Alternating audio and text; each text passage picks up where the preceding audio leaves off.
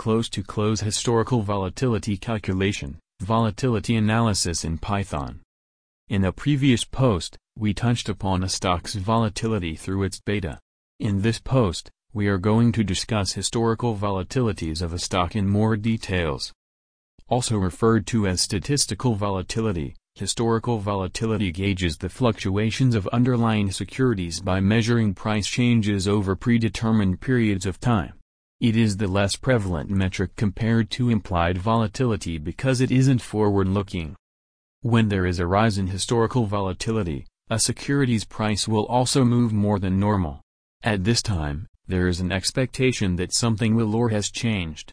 If the historical volatility is dropping, on the other hand, it means any uncertainty has been eliminated, so things return to the way they were. There are various types of historical volatility such as close-to-close, Parkinson, Garmenkias, Yang-Zhang, etc. In this post, we will discuss the close-to-close historical volatility. The close-to-close historical volatility is calculated as follows.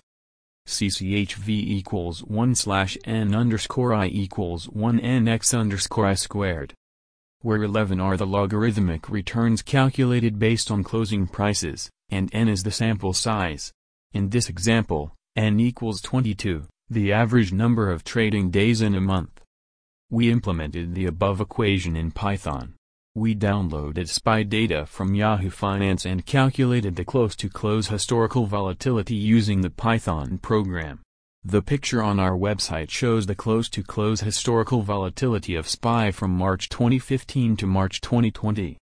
It's observed that the volatility is a mean reverting process. The close-to-close historical volatility has the following characteristics. Advantages. It has well understood sampling properties. It is easy to correct bias. It is easy to convert to a form involving typical daily moves. Disadvantages. It is a very inefficient use of data and converges very slowly. Go to our website to download the Python program.